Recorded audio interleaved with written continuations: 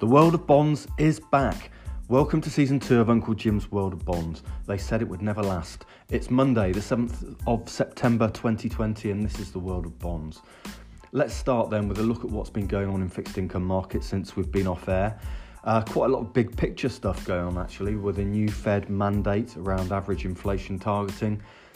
Japan's Abe is stepping down, so we'll talk later in the week hopefully about what that means for his 3 hours of fiscal stimulus, monetary stimulus and structural reform. And also we've seen the sad death of David Graeber, who wrote the anthropological textbook about debt called Debt. We'll talk about that as well later this week. But I thought we'd ease ourselves in gently back into the world of bonds by quickly summarising today what's been going on over the past month or so since we've been away. I hope you all had good summers. In government bond markets, it has been a case where short-dated bond yields are pretty much pinned at their all-time lows or near them. US 2-year government bond yields are at 14 basis points. Gilt yields negative out to 5 years. The 2 years is at minus 5 basis points, and the 2-year bund at minus 70 basis points. There is very little volatility in short-dated government bonds at the moment. No expectation of higher central bank rates to come for years, and a relatively small chance of places like the US going negative as well. So not a lot of movement there, but it is a different story for long-dated bonds, and we've seen some quite significant curve steepening, especially at the very long end of the market. I'm talking about 30-year government bond yields here. So at the start of August, the 30-year US Treasury yield was at 1.2%. It's now at nearly 1.5%. It's at 1.47% today. In capital terms, that's a 7% loss for investors over that period. Pretty significant losses. So why are government bond yield curves steepening? Well, firstly, we will talk about that new Fed average inflation targeting regime later in the week, but inflation expectations are generally rising, having collapsed dramatically in March. 5-year inflation expectations in the US got down to 0.2% per year over that period. They're now above where they were going into the crisis. So 5-year inflation expectations in the US are at 1.6% right now. And as I say, that is partly due to some expectations of global economic recovery.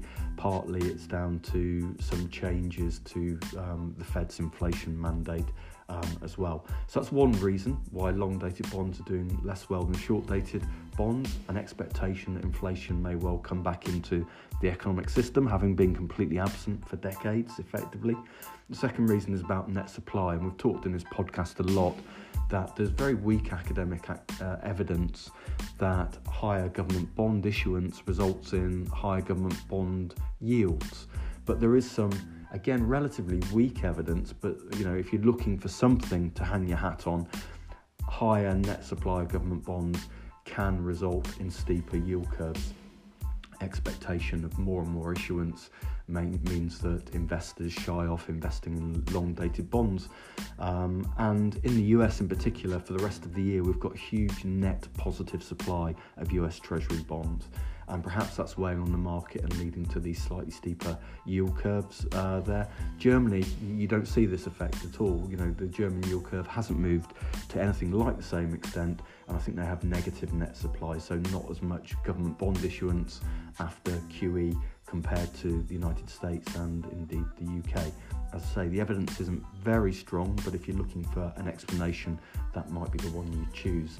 Let's talk about credit now. The last 2 days of last week were pretty weak, actually. We saw the equity market rout. The Nasdaq at one stage was off around 10% over those 2 days. But generally, this has been against the backdrop of huge demand for corporate bonds, both high yield and investment grade, and we've seen a continuous grind lower in credit spreads over this period, despite expectations that default rates will continue to rise. But we haven't seen as many high-profile defaults or worries in the market as we did in those early days post-coronavirus. So the economic backdrop is perceived to be a bit more benign, and we haven't seen the kind of fearful defaults that we were expecting earlier in this process.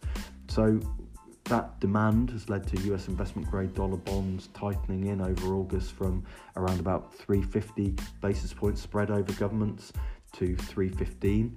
High yield, seen a similar 20-something basis point tightening down to just over 500 basis points for high yield US dollar credit. And in general, we've seen risk assets do very well. So CDX emerging market bonds, 190 basis points at the start of August, down to 170 now.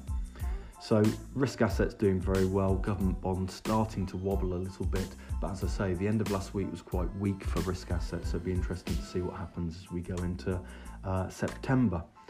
Final thing to talk about is currency. The big story of the year has obviously been that the US dollar has weakened substantially since March. We're about 10% lower than the high that the dollar index got to in March. Mainly the euro has benefited at the expense of the US dollar in terms of appreciation, but much more stable in August, and in fact the dollar hasn't moved really very much at all since the end of July against its major trading partners. We have seen though emerging markets, Antipodean currencies much stronger in general against the dollar.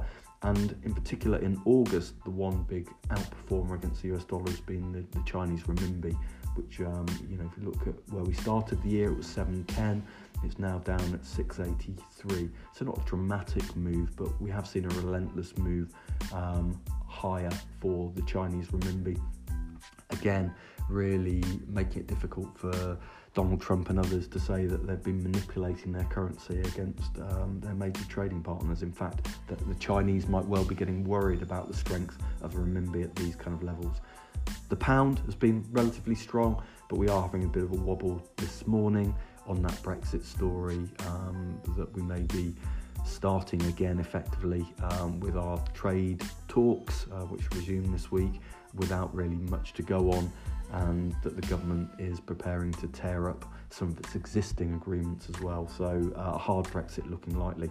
Final thing I would say for a sign off for today is if you want to read the best bit of journalism over the summer, it came from the FT. It's Dan McCrum's piece about Wirecard, the German financial services business, the investigations around the fraud that went on there, and the fact that it looks like the company set private investigators up against him and the Financial Times. So try and get hold of this weekend's FT if you can and read that piece of journalism. Fantastic stuff. I'll speak to you later this week to talk about things like the Fed and the other stuff we talked about earlier, including David Graeber and Abe's resignation in Japan. Have good weeks, everyone. Bye.